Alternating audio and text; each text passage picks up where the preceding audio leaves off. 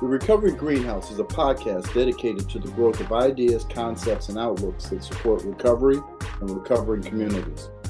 I am Gerald Lott, your host and a person in long-term recovery. I'm also founder and executive director of Sauk Valley Voices of Recovery, a recovery community organization serving Northwest Illinois. I'm a certified peer recovery support specialist, an entrepreneur, a father. After a long list of careers, I found my calling in helping others to find recovery. I work with many people, several addiction-related advisory boards, all sorts of organizations, and my core belief is that people must make an effort to change. You're not going to change your life easy, right? There's a saying, no pain, no gain, and it's exactly correct. A person cannot experience significant life changes without enduring, accepting, often welcoming discomfort. It isn't the change that hurts, it's our resistance to it. Today on the podcast, my guest is someone who I met recently. He came to Illinois and told us his story at our 2023 RecoverCon. When I went online and looked up who are the best recovery speakers out there right now, number one, Tony Hoffman. And so, I reached out to him. He is a former pro BMX bike rider. He became a Olympic coach. He's written books. He's out on the road speaking at high schools and places all over the country almost every day of the year.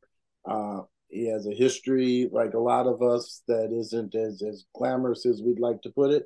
And now he is the owner of a treatment center. So my guest, Tony Hoffman, welcome, man. Thanks, Gerald. I really appreciate you inviting me on. It's always something I'm grateful for, and grateful to be a part of RecoveryCon to share my story with those in your community. Hey, man, they took to it. I'm still getting emails from people talking about how much they loved your story and how professional you were. That was the thing that a lot of the people that want, everybody that comes into recovery, they eventually want to tell their story. And like, he was so professional. He just had it down. I'm like, he's supposed to. Yeah, you would hope, right? Right. I do it enough to where I've honed things in. And, I was fortunate enough to kind of have what a lot of people in our situation didn't get. And that was kind of some level of structure in the home life that was able to kind of provide me, shake hands, be thankful, say thank you, yes, sir, no, sir. Kind of that professionalism was kind of laid out to me, even though there was some things missing in my childhood. And that was something I really honed in on even when I raced BMX, was I went out and I found my sponsors and kind of that professionalism and just my gift to be able to go up and talk to people in that way. You guys saw the product of that. And I really put so much emphasis on that. The last thing I want to do is leave a place and people be like, he really told a great story, but man, that guy was a bit egotistical or arrogant and just left right after. I just don't. That's one of the things I liked about what we were able to create, RecoverCon, right? Is, a lot of times you go to these conferences and the speaker like flies in and comes in the back door and he comes out on stage, he says his piece, he goes through that door, you don't ever see him again. Yeah. And that's not what it was. You guys were out there, hanging out, talking to people, taking pictures, and it was really cool. I'm not that guy anyway. I mean, so when I did my TED Talk, they make you go in a back room, and it was so nerve-wracking for me because I would rather just be out with people like you and you introducing me to all the facilitators, the people that made it happen, right? Like the reason that I'm even there. I would rather get to know those people than sit in a room and think about my speech and kind of distance myself from the people that allow me to afford the life that I have now today because of people like yourself. And so getting out there is important. But when I was doing the TED Talk thing, they put me in this back room and everybody was still practicing their speeches. And it made me so nervous. I was like, yo, you guys should have this like down, like put these things away and let's like get into competition mode, because that's the way I see things, right? Like you do everything Monday through Friday, you show up at a race and then you just flip autopilot and you go, all this other stuff just makes you more nerve-wracking. So I was grateful to be able to just go out and shake hands and get to know y'all and then do what I do, I want to talk a little bit about some commonalities I saw in something you said. But before we do, because not everybody that hears this is going to run on radio. Yep. and then it's going to go on the internet. So everybody wasn't there. So, give me a minute of who Tony is. What's the story in a nutshell? Yeah, really, the beginning is a young person gifted in sports, but cursed, so to speak, internally. Struggled with anxiety, didn't know where it was coming from. Struggled with depression, didn't know where it was coming from. A strong suicidal ideation that started from the confusion, not understanding kind of what was happening to me around the middle school years emotionally, which really in turn distanced me from my gift. It distanced me from community and people and my family, to a place of isolation. And that isolation really was a dangerous place for me to be, because what I've learned now is that really was the precursor, the indicator that I was going to likely make some decisions that in the time I didn't think would have long-term implications. But in that moment, those decisions I was going to make, that were kind of out of impulsivity, were to try and fix what I believed was broken within myself. And so from junior high to high school, it looked like I was doing great, but on the inside, I was really, I felt broken. I felt misunderstood, confused about who I was, what I was supposed to be doing, and kind of measuring myself up against what everybody else looked like, in my opinion. And as you know, we put everybody else on a really high pedestal and think that their life is great. They're always happy. They're rich. They're successful. Their marriages and their relationships are great. And that's kind of how I viewed the world outside. But on the inside, I viewed myself in a major deficit, which is really what opened the door for me to start using substances around 18. And I found what I thought was freedom in OxyContin at 18, right after I graduated high school, right around the time I was graduating high school. And what I tell people is that OxyContin was the first time I felt okay. It's the first time I felt fixed, like it alleviated all of the confusion, the pressure, the anxiety, the suicidal ideation, and it made me feel like I was finally one of everybody else, which was just normal. And as many of us know, or the ones that listen to this podcast, that's what took over my life, was this idea that I could fix myself with OxyContin. And at that time, having a belief that addiction was merely just a choice. So I could do this and I just wouldn't commit crimes or let it control my life. But that's, as many of us know, not how it works.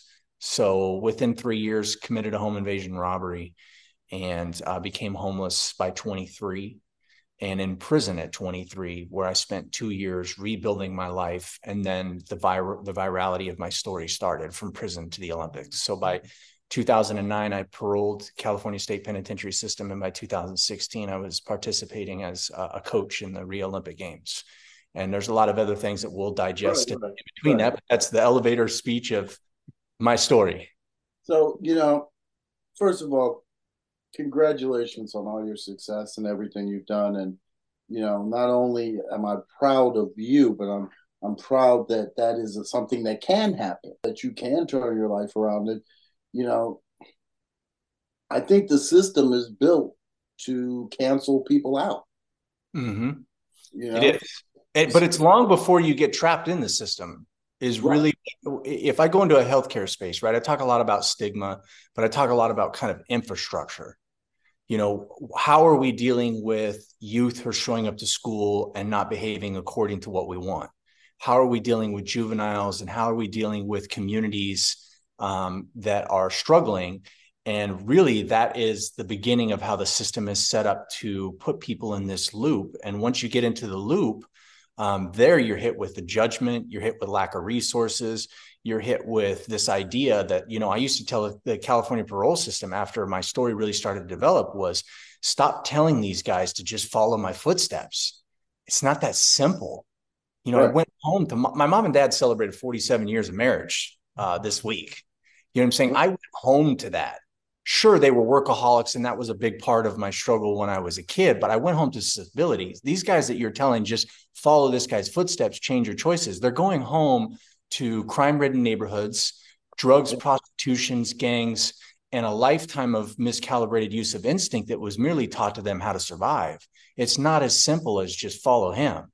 That's the commonality I wanted to jump at, man.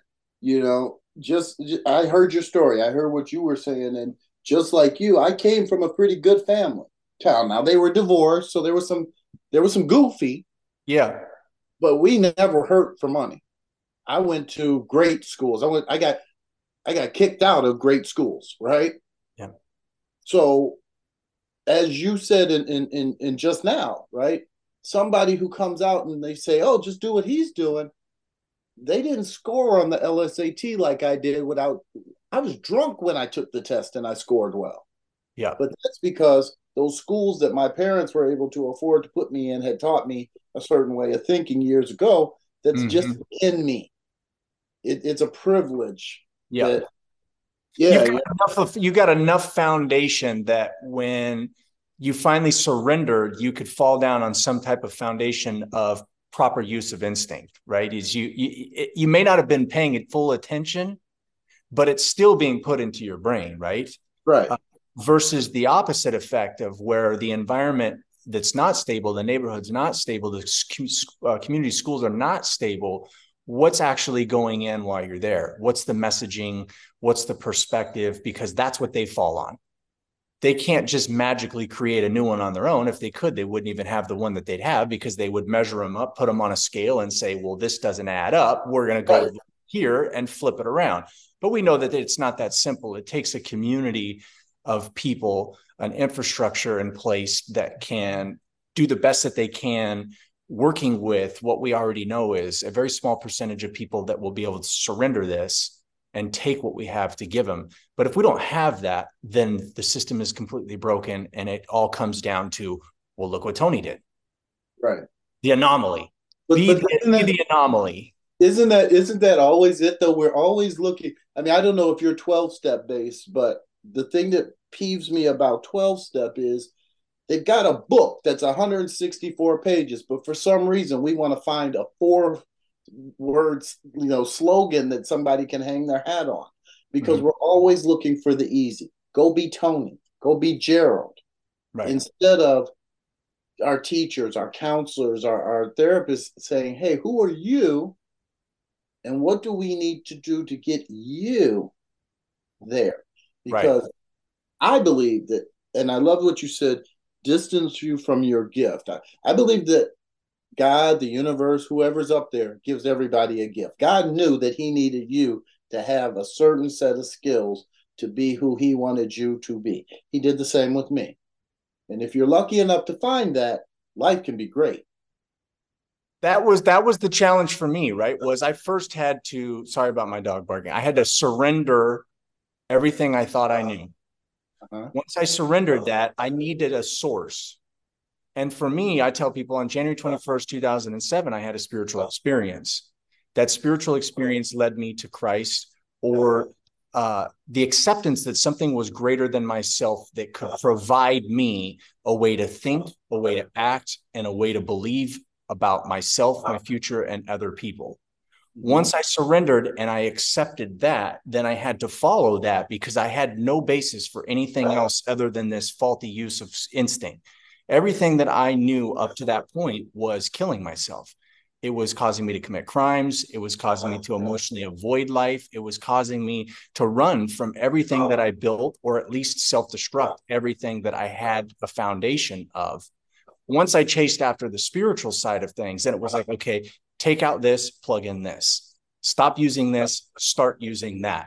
And over time, the commitment and the consistency of this started to replace and renew and change all the results that I was getting. I Yes, I understand that 100%. Right?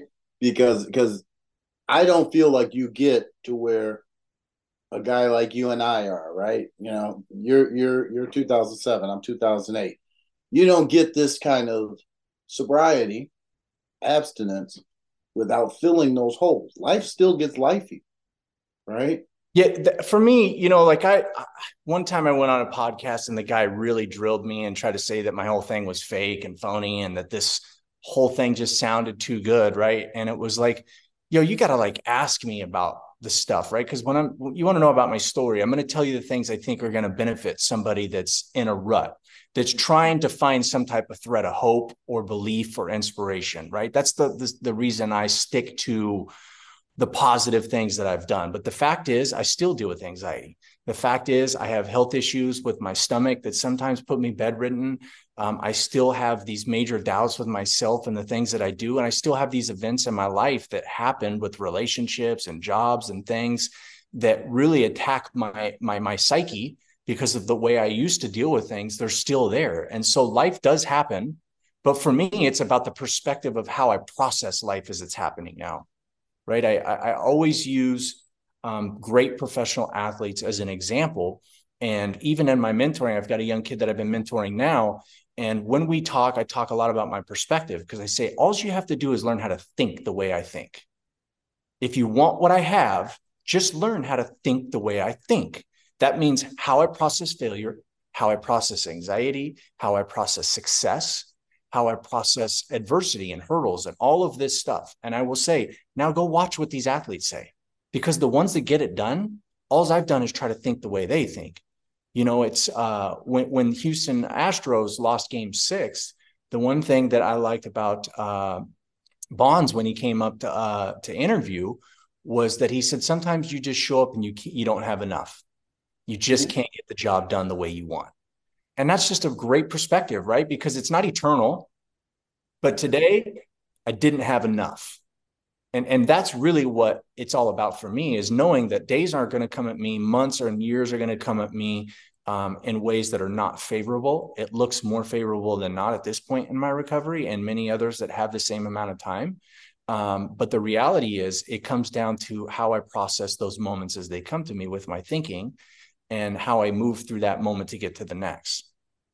You know, so the start of my podcast, I was talking about no pain, no gain. I'm talking about you got to experience discomfort, right? I'm 58 years old, man, but you know, I try to hoop a little bit. I try to do what I can. You walk in a room and you look like a Greek god, man, you know, and immediately, like you said, I compare my insides to your outside, right? And I'm oh my God, I'm out of shape. Look at that guy. But the fact is, I could be in shape like you. Yep. If I do the discomfortable thing, get to the gym, change my diet. You know what I'm saying? Sure. But you know what? I don't take this the wrong way. That's what I want people to feel when I walk in. I want people to feel like I'm not doing enough. I've learned to surround myself with people who make me feel that way. Uh-huh. Right. My business partner, Matt Paz, he's the P and PH. He makes me feel that way. Right. Like he gets up at 4 o'clock in the morning. He's in the water by 4:30, his third workout by 9 a.m. He's so structured with his time, with his family. He goes to bed at the same hour. He will make you feel like you're not putting enough time and effort into your physical fitness, which is good, because what I've learned is I used to take that feeling and I used to cower. I used to be like, you're not good enough. You're never going to be that person. Now I take that feeling and I say, can I do something with this? Can I take this man's stature, what he's doing, and apply certain parts of those principles to my life in my own balance, right? Because I'm not Matt Paz and I'm not Gerald Lott and you're not Tony Hoffman. But there are certain things that I do in my life that can come to as a guide or an inspiration of some type of mirror that say, you know what, I'm going to take my health a little bit more serious. You know what, I'm going to take my physical fitness just a little more serious, my recovery a little bit more serious. You know, if you follow me on Instagram, you see a picture every day of my bed made and the time that I made it, where I was at. I give you a little devotional for the day, right? And the amount of people that are messaging me now that are saying, you know, I make my bed now because of these damn posts, is that like, look, I'm going to show you parts of how I operate my life. And I want you to see that maybe there's certain things that I'm doing in my life that could benefit you. Right, maybe something as simple as making somebody feel like, man, I'm a slob. Right. I started dating a girl and she was like, I used to think that I was really organized and clean. And then I came around you and I started to realize like I am pretty messy. Well, that's great, because now she's starting to take cleaning up her space a little bit more serious. And really what I want people to see is, you know, when you come home and your house is in order, when life outside that we can't control is out of order, when it's in order in our home, we can spend more time processing what's out of order outside instead of having to try and clean up the clutter inside. And if we don't clean up the clutter inside and it's cluttered outside, really what we start to believe about ourselves is that our whole life is out of control. You must have some part of your life that is in control. And the only thing that we can do with that is our 3 feet of space. So we take care of that. because we can't control what happens once we walk outside our house. So job well done. I did feel like a slob, but I can live with that. Yeah. But it's so interesting to me. Like, do you remember? Were you there when Jimmy McGill spoke? I don't know if you were. I think you He came. was the other prison guy, right? Yeah, yeah. No, I had a call with my treatment center, Yeah. so I didn't get to see his. He has a saying, and I love it. He says that my heroes became human, right? Mm. And he talks about how the people that you're looking up to, eventually you get to a place where you realize they do things the same as you. They're the same as we're all the same, right? Right. And so it's just a matter of, am I willing to do what it takes to get there? That's right. But And also sometimes, knowing, like you said, you just got to know, like, look, I'm human. You get yeah, around my life and you're going to see that there are things that are not as organized as certain other parts of my life. right. I may be great in some areas, but I need Gerald Lott in other areas of my life because Gerald has some things really dialed in that Right. I don't. Now iron sharpens iron.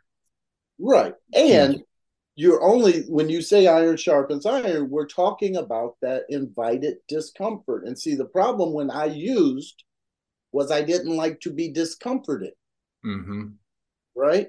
All I want to do is play. I want to be no feelings, no problems, no issues. Now at 16 years sober, I realize that the anxiety I feel when, money's getting tight, the anxiety I feel when I'm not living up to my commitments, or, I catch myself about to tell a lie, and that in your Yeah. stomach, right? I like that stuff now Yeah, because because it's a mirror. right. It's a mirror that says, hey, we can be better. Hey, if I we was, do this different. I was telling a lady this morning, I was talking to a peer, and I was telling her, because we were talking about, she said, I now feel like things when things are happening. I said, it's funny how the doorbell scares the hell out of the dog. But to me, it's like, oh, a visitor's coming, right? Same thing. Why is the dog scared of it? Right. Right? It's Because a he has great not point. attached that good things come. Right. Yeah, they Right. don't have the intellect to understand that it's a visitor or somebody dropping off something we need. Right. So to them, it's like, oh shit. Well, Yeah. it's the same thing with that feeling. When I was new to recovery and I got that feeling, it scared me. Oh my God, I think I got to drink and make this go away. Yeah.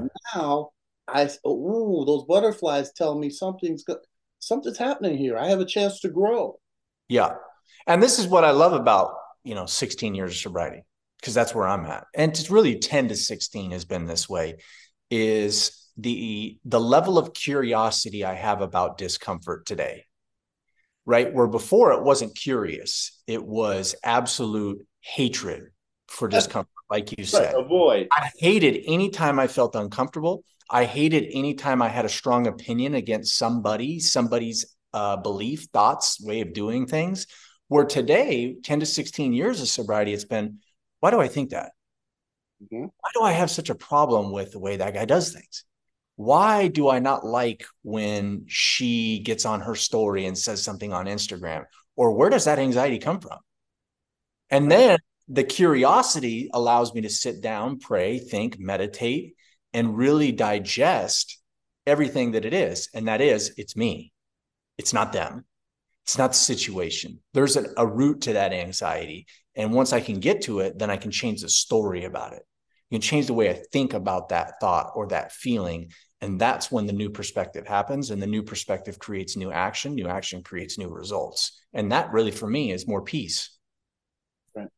Right. So you talk about this understanding, but do you give yourself permission to be pissed off? Because there's a part in recovery where they say, oh, if something's wrong, then it has to be me. Well, there's a war in Israel. I ain't happy about it, and it don't have nothing to do with me. You That's see right. what I'm saying? And I think that, yeah, of course you have permission to be pissed off. But when you hurt yourself or others, you should be willing to take a step back and look at how that anger came to fruition and how you projected that anger, because we got to be careful. We can project anger onto others and it causes harm to somebody else, but the program teaches us we promptly admit when we were wrong. And so Sure, you're going to be angry. Sure, you're going to be anxious. Sure, you might yell. You might disassociate or isolate for a moment, but how long are you there? And when that effect had some type of cause and effect to somebody else or something else, where were you willing to admit that you may have been able to do that better or communicate better? Because that's really what it's all about. When we do that, to me, it's all about peace at this point in my life. Peace. How do I maintain peace? And it's not through leaving things alone, right? Just letting things be. It's understanding why I think the way I think, letting go of things that aren't working for me, and then doing the best I can to not cause harm or hurt to somebody else. And in situations like a war that most of us don't want to see happening or don't agree with, is how do we have an opinion to that, but not over engage ourselves in something that we can't control? Tell you a story, man. Just happened to me last week. I was at Walmart in the medical department, and I saw this package of 2 tennis balls with holes cut in it, and at the top it said wheel or walker covers for the bottom of like a walker. Hmm. $8. And I thought to myself, that's pretty funny because I could go over to Sporting Goods and get 3 tennis balls for $4, right? Cut my own hole.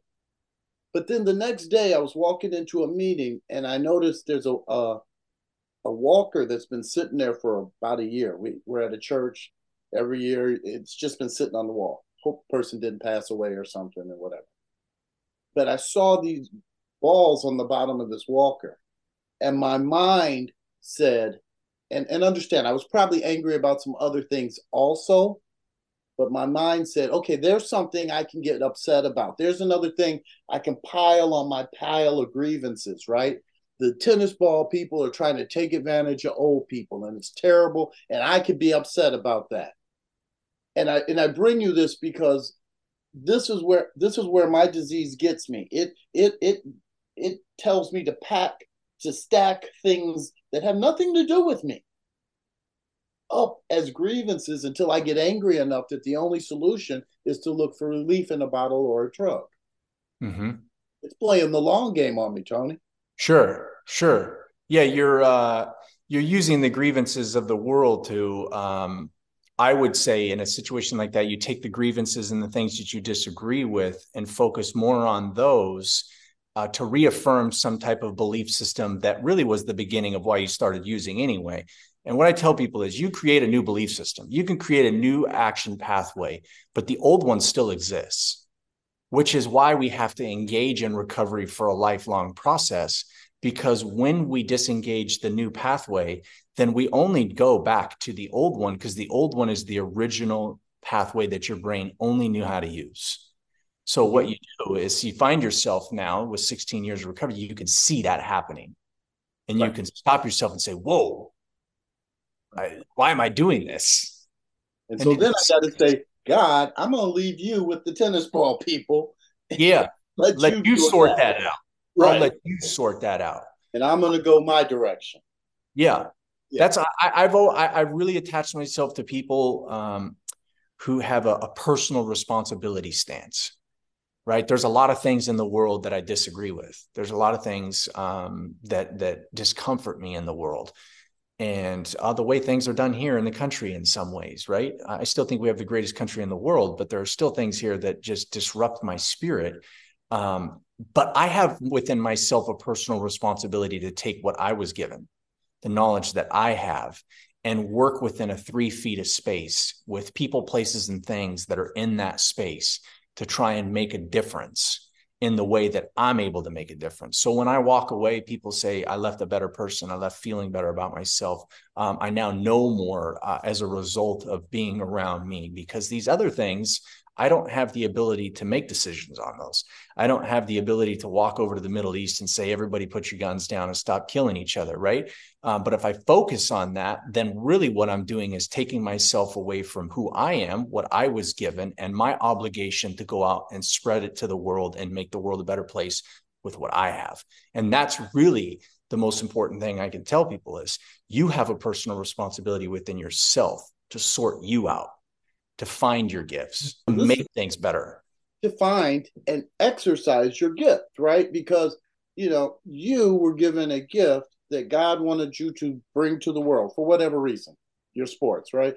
For me, it was creativity. I was in music. I did a whole bunch of things. God wanted me to do that at that moment. If I deny the world those things because I'd rather be out in the world bitching and moaning about something I can't control, that is the most selfish thing I can think of. Right. Right.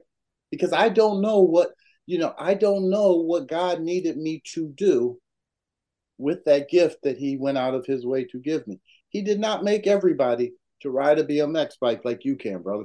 No, no. The problem with today is that, especially with the economy and the way things have gone with greed and prices of rent, prices of food, inflation, it's very hard for people to focus on the internal matters, right? When you have two kids and rent is due and your job is only paying you just enough to make some of these bills possible, and you don't get any time to have fun, or you're having to work two jobs.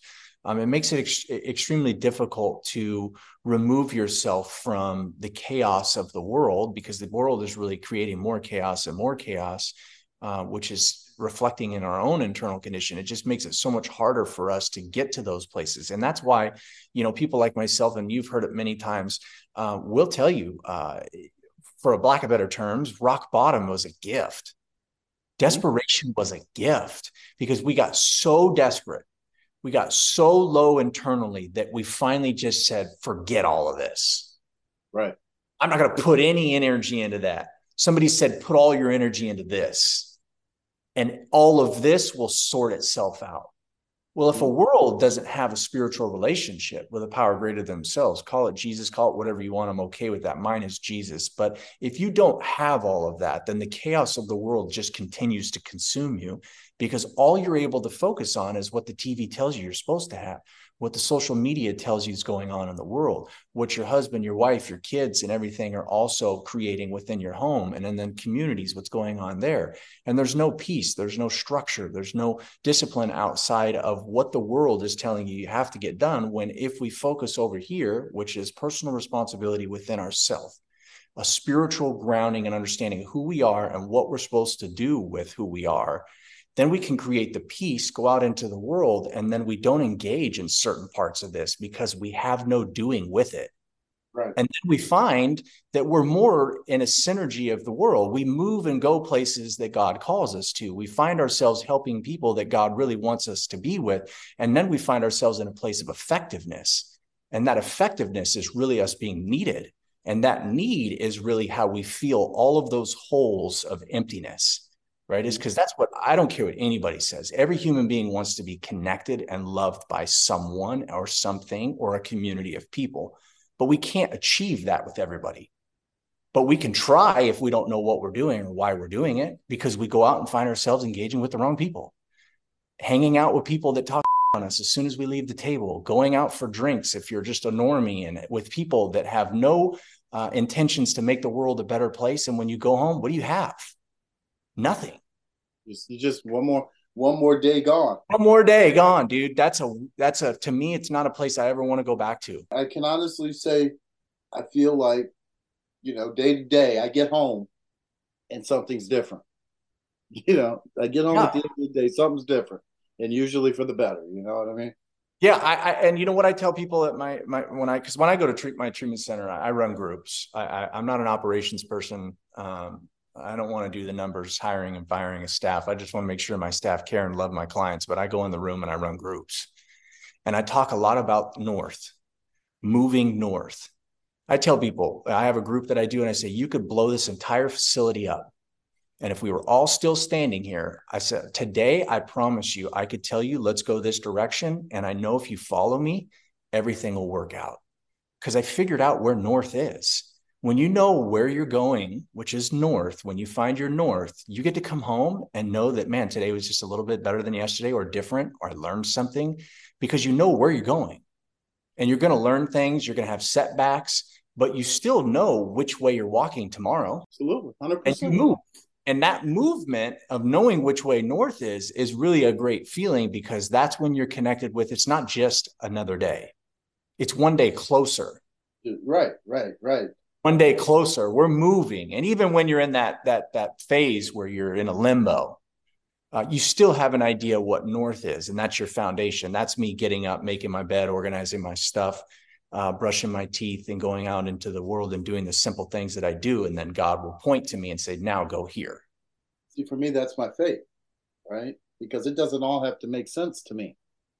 It half the time it doesn't, Yeah. right? Yeah. Right. But if I trust that I'm doing God's work, if I trust that I'm going in the direction that He would lead me, I wake up every morning and I say my prayers, and I will never ever pray that Tony have a thing because I don't know, right? I'll pray that Tony, gets a whole bunch of money. Little do I know, the moment you get money, you relapse, right? Yeah. So, so what I do is I say, God, I'm showing up for duty, right? Here I am. Good Use morning. me. Right. Tell me Yep. what to do. And then I go out into the world. Yeah. My guest, Tony Hoffman, author, speaker, Olympic coach, pro BMX rider, treatment center owner, amazing individual, person in long-term recovery. Tony, we've talked a lot about recovery. Tell me about like some of the work you do, the treatment center. Tell me about talking on the road. Yeah. Who We'll, hears your story? we'll start with the treatment center. So PH Wellness has been open for a little over a year and a half now. We're a 12-bed stabilization facility out in Southern California. We're about an hour east of Orange County in a place called Riverside. It's a really unique property. We have 4.5 acres. We have a lower house and upper house. We're male and female. We do some really cool stuff. We have specialized therapists and counselors that work with couples. We allow pets, so we get a lot of cats and dogs. People will come with their cats and their dogs. But one of the things that makes us unique in between the lower house and the upper house is a 5,000 square foot fitness and rec center. The rec center's got all types of games and TVs and pop shot hoop games and stuff that people can kind of play ping pong and escape in their free time. But we also have the fitness center. The three of us that are the major owners of PH Wellness are all heavily involved in fitness. So Matt was an Ironman guy. Barry does ultra marathons. I don't know if you know anything about that, but they run for 24 hours. They're sick in the head individuals. There's something really wrong with people that can run for 24 hours straight. Barry's one of those guys, and Matt is an Ironman guy, and myself a professional athlete. Hold on, let me stop you 1 second. You've been to Vegas, right? Yeah. You're standing where Vegas is and the mountains are there? Yeah. A guy that's in my AA group and I went out to Vegas one time and we went to a meeting. He goes, I'm going to go for a run. And I was like, okay, where are you running to? And he said, well, you see that mountain? I'm like, yeah. I'm going there and I'll be back. How long was that run? Like 38 miles. Oh, yes. Yeah, dude, I can ride a bike that long, ride a bike 100 miles, 70 miles, but running, dude, I'm not able to change the scenery fast enough. My brain to be like, this is fun. Yeah.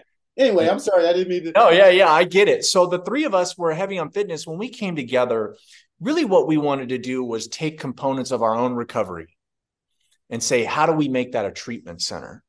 And so Barry's special thing was he owned a very, very large staffing agency and sold to a guy that was partners with some Amazon people with some technology they use and their forklifts. And he bought Barry's staffing agency and mixed it with his own. And so it's now a nationwide staffing agency. What he does is he brings his fitness, which we have, and then he brings in his job skills and placement. And we can place individuals that go through our Merge Opportunities program into a 21-hour minimum with 401k benefits, healthcare packages, careers, even if they have felonies. So we take individuals and we work with treatment centers, and then we work with cities and governments to take justice impacted individuals to bring them out and try and show them a pathway in which here's a way to self-sustain yourself and not have to go back to some of the old behaviors. But at the treatment center, we offer that as an extension to what we do, but we have the fitness 5 days a week. So they either go on hikes or some type of outing every single day. And 3 days a week, we have a certified personal trainer that they're involved in our big 5,000 square foot gym that has mostly cardio stuff. We don't want people lifting weights and getting hurt. If we have athletes, we have that there for them. But then master's level clinicians, one of the things that I brought into it was, kind of the heavy emphasis on clinical care, was making sure that individuals that come to our treatment center sit down with the highest level educated counselors that may not necessarily be in recovery, but have been educated to a very high level and have a great understanding of what they're dealing with, how to process those things and move forward. And then most importantly is all the other staff that we hire is making sure that they understand we're not here to get a paycheck. If you want to get a paycheck, this is not the right place to be at, because this is truly about a place where we're going to give people opportunities other treatment centers haven't given opportunities. Or we're not going to just overly medicate individuals that come here so they stay here. We're going to try and get these individuals to get on board with us, to detox them off of a lot of these psych meds and stuff that other treatment centers will put them on, and get them to a place where they can feel. Because that's what we want. We talked about it earlier, is you got to feel that discomfort. If you can't move through that discomfort, you're never going to find peace. And so we've created a really unique setup out there. We're already looking at expanding from the 12 beds we have to 24 to 30 beds. My vision is to have a nationwide brand. I'd love to have about 250 beds across the United States. My dream is to have a big 50 to 60 bed facility here in Texas, which has a giant 50 to 60 bed center. And then right behind it is a giant apartment complex where people getting out of prison can live. And individuals that are leaving treatment can find stable housing at affordable prices and move through our merge program, where we can help stabilize them and get them into the workforce and get them back on their feet. And so we're in the beginning stages. A lot of it's still a vision, but we're very successful now after a year and a half. And we're talking about growing this thing. And as I told you before we started, this is really my way out of speaking, because I've been speaking 250 days a year since, about 2018. Started speaking when I was 25, when I got out of prison. I'm 40 now. I've been in it for, 14 years, almost 15 years. And I'd like to have a family and a more stable life at home, because I'm not here much. And I've really dedicated myself to communities like where you're at, and communities all over the United States.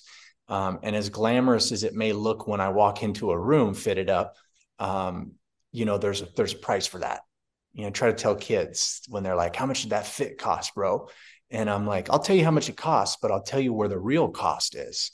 I don't go home. You know what I mean? Sure, I got the chains, but I don't go home. I'm home one day a week. You got to understand that anybody I've met now that truly has a high level of success, there's a price they pay, and that price is usually time. And you have to ask yourself, what's really valuable with your time? Because for me, it's been a sacrifice from everything else. And so PH has given me an opportunity to say, okay, moving forward over the next 2 years, I'll start seeing myself being more selective about where I leave and what I go do for speaking, and then focus more on scaling up PH and spending more time with clients and running groups and giving back in a more intimate way, because that's what's most important to me.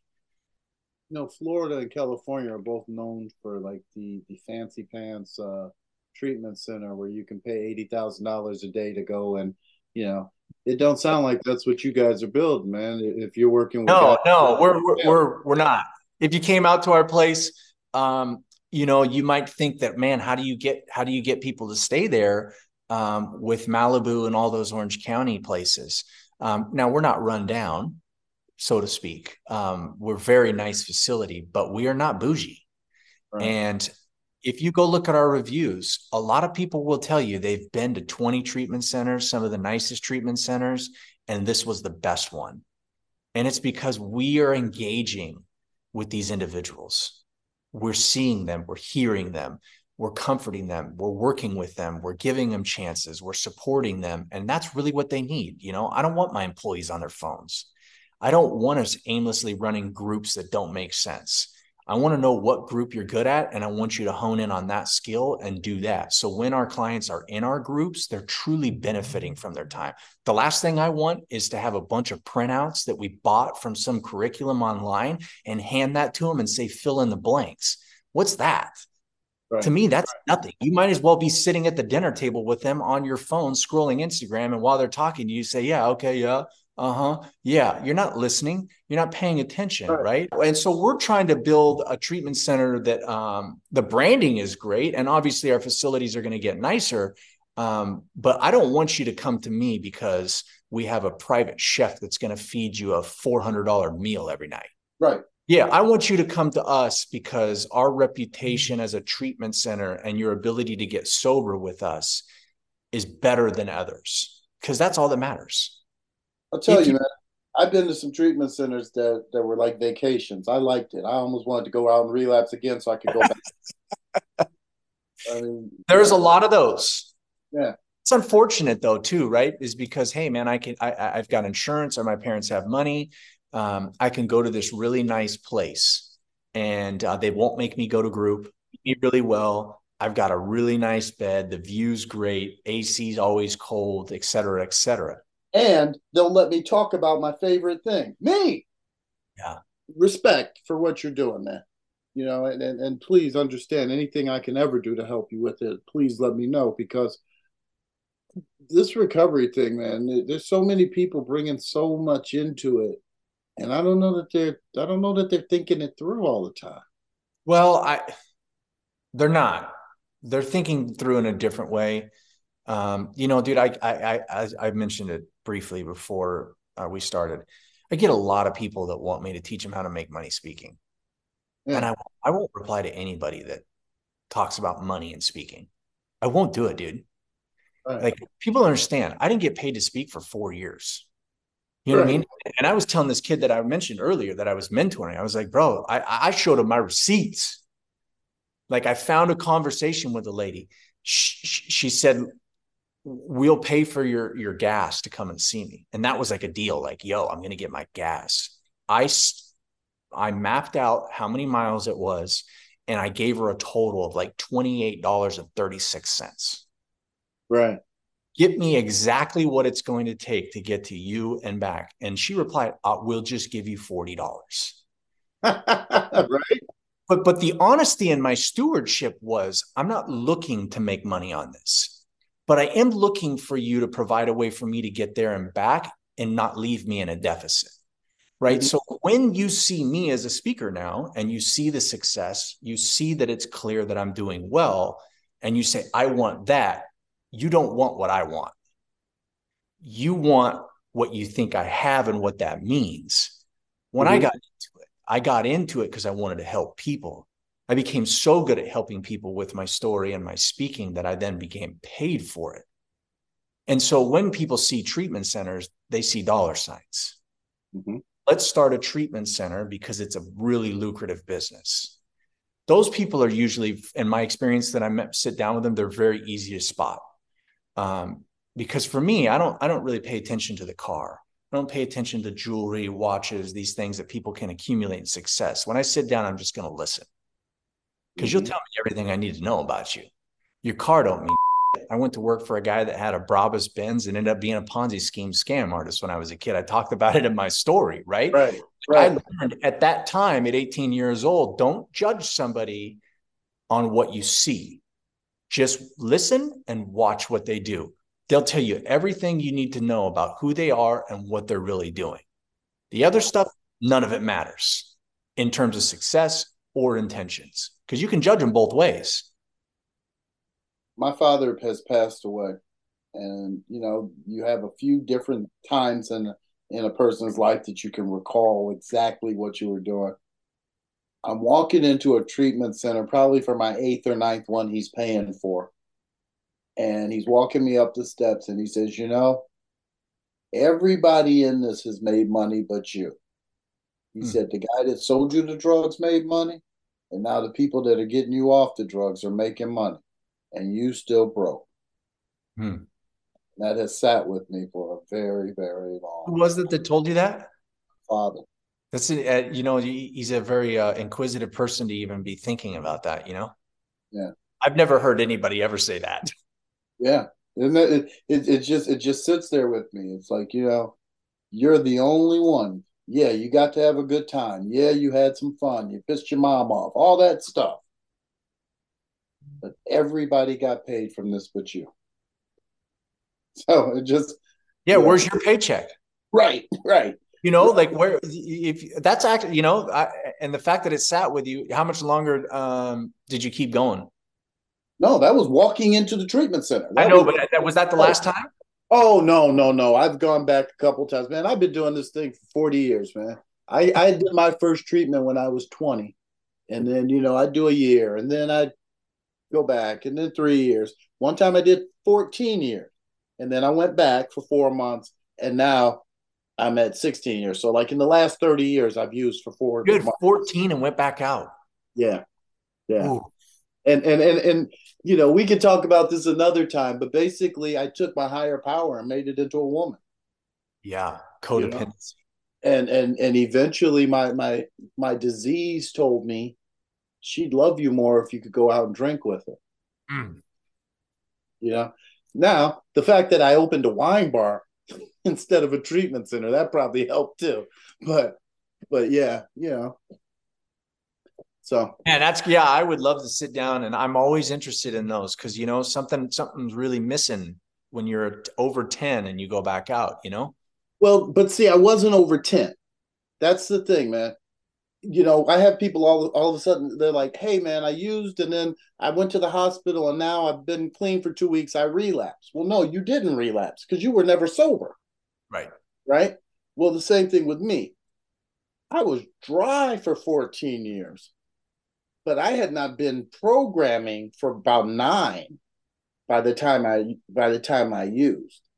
You know, Got it. Yeah, for sure. I That had makes I had distanced myself. In fact, again, I told you I was in the music business, right? I'm the guy at the record company that everybody says he doesn't use, so you can keep your dope at his house. mm. So, I got a key of coke, I got a pound of weed, Yeah. in my house, but I'm just not using it. Yeah. Yeah. Dude, I had a guy in prison. By the time I was straight edge. My life was on the new stuff that I'm on right now. And the drug dealer got popped. And so they were going to go hit everybody's pads. And this Southern Hispanic gang member behind me, they called him Dog. He said, let me put my tobacco in your locker because they're not going to hit your pad. They never do because they know the cops are watching. They know who's messing up and stuff. They were going to skip over my pad. And, I looked at him and I had to do the opposite. I had to say, bro, as much as I know that you're right, I know this. If I put it in my locker, they're going to hit my locker. And I'm going to have to be the man to say, that's mine, not yours. I said, I can't do it, bro. But it Yeah. just made me think, when you can become the codependent who says, I'll be that guy for you. I'm not going to keep it in my house. It's safe. What's the problem? Yeah. Well, there's your effectiveness or the perceived effectiveness, which is you being needed by somebody else, but it's not the effectiveness that God has for you. But that was the problem. I by the time I say yes to that, I've Oh, already I'm already gone, right? yeah, bro. You were, It's just a matter of time before you use. yeah. So, and that's But what the fact that you made it 14 is impressive. That's a lot of white knuckle. I was stubborn. Yeah. I was running nightclubs. That's what I did. I ran nightclubs, promoted parties, did concerts. That's what I did. Yeah. But I had taken on the persona of the guy who doesn't use. Little did I know that the back of my mind, my disease was still stacking up those grievances. My disease was still working to find a way, and eventually it cunning baffled powered me. Whatever. Yeah. It got me. But 4 months later, I was able to get back out, and now I'm 16 years. So, And work in a program. It served its purpose. and I'm working really hard to help other people not to. The interesting thing, man, is that I don't believe that anybody ever relapses because vodka's on sale. No way. Yeah. It's deeper than that. No, never, ever, not once. Yeah. And you were going to relapse before the vodka went on sale. There you go. Right. You weren't just walking through the grocery store and like, hey, my recovery is well. Everything 10 cents off. Yeah. Nobody does that, man. Yeah. It's a plan. It's Yeah. For well, sure. hey, we're at the end of the hour. We're gonna have to go, but hopefully we can talk some more and do some more of this, man. And Yeah, I would love it. You just let me know, man. I travel all over the time, man. If I get out to LA, my mother's actually out in my stepmother is in Palm Springs. Is that close to? Yeah, we're about almost a little under 2 hours away. So if I get out there, man, That direction. You're not far from us. Yeah. yeah, get out there. I'll hit you up and come see your Yeah, place. bro, we do a tour. I'm in Dallas, but I'd come out there and meet you when you're going to go out there and Absolutely, do a absolutely. tour with you, bro. You'd love what we have. We're putting a lot of money back into the facility and the landscaping and stuff, and trying to make it even prettier than it is right now. Don't forget about Illinois, man. We need you. No, yeah, I'm telling you, I'm going to roll this thing out across the country. And that'll be my job. Matt's going to stay in Southern California, and I'll hit the road and So is that what the whole speaking is about? You just out seeing places and scoping things. scouting out places where I want to go. That's what you should put in your text. Yeah, I was scouting. Yeah, yeah, yeah. I All like right, it. brother. Hey, man, I appreciate you. Absolutely. You too. Stay Let's in talk touch. soon. All right, brother. All right. Take Bye care. bye.